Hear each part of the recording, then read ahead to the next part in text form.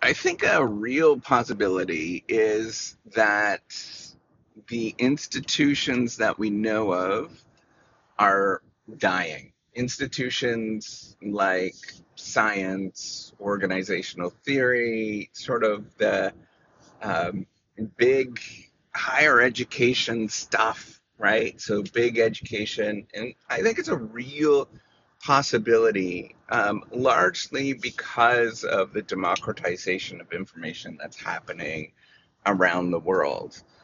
So what do I mean by that?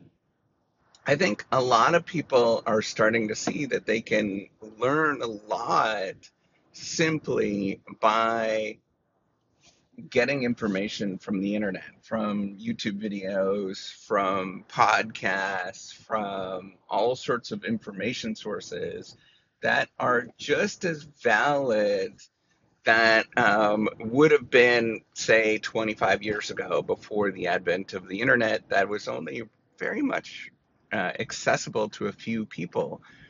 I want you to sort of think about what the information was actually like when I was growing up. You got information from the radio. Maybe you got it from the one news channel or news information show. We didn't even have news channels at that time, but the one show for an hour. And now the information we get, and it was very sort of filtered, and you didn't get access to higher education unless you went to higher education. Now there is a plethora. There is so much competition, so much space, so much information from different sources that are completely valid, completely good source of information, whether it being on YouTube or whatever, on any particular platform.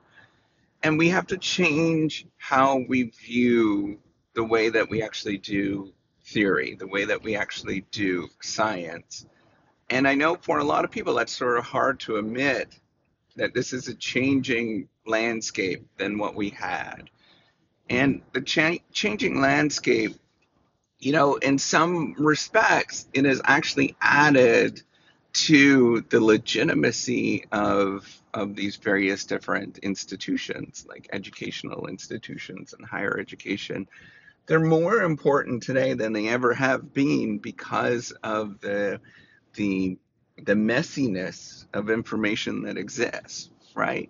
However, and so what do I mean by the messiness of information? There's a lot of shady people out there, lots of shady people doing not very good things, trying to come across as being legitimate, and there is a ton of them. We all know, we've seen this happen, and they're not legitimate, right? Like they're not necessarily good people. How do we know what is good people and we don't? That's a hard thing. One way that we can sort of determine that is with institutions that they affiliate with, kind of like the way that it always, for a long time, is you look to see the institutions that they're affiliated with and see if that is somebody that you can trust, right? Like if you're part of a a synagogue or a church that you went to that you trust, then yeah, okay, you could trust them, right? So the same sort of thing is playing out today. And so those institutions are even more important. However, I think that um, a lot of people are downplaying the importance of the democratization of information that's available at this moment. The the amount of sheer great information that's available, and um, a lot of people actually don't need to get the conventional education that a lot of us sort of think that they actually need to get because they could get that information elsewhere, right? So, in one sense, um, it's speeding up. The information's getting more intense. We need to keep up. I mean, the stuff that my kids are learning is much more advanced than what I would have ever learned. Mind you, they're going to a different school, but they're learning a lot more stuff than what I would have ever learned, or we ever learned. Um, the intensity is increasing, but also you can know where to get information if you are a good sort of seeker of information. Now, does that does that now the trouble? with all of this. And I agree with it. I think the right people under the right circumstances can do really well, and they don't necessarily need to get an education. They can seek out those things. Now, here's the challenge, though. We need to look at human behavior, and human behavior, we're very much human. The question that I almost always ask in my class is how many people just go to the library just to go learn things, just to go explore for the sake of exploring things, and almost nobody does, right? And we have to acknowledge that the human behavior thing of things is not just about providing information. It's not just about access to information, but it's the guiding, it's the storytelling, it's getting people excited about information and knowledge that they could pursue.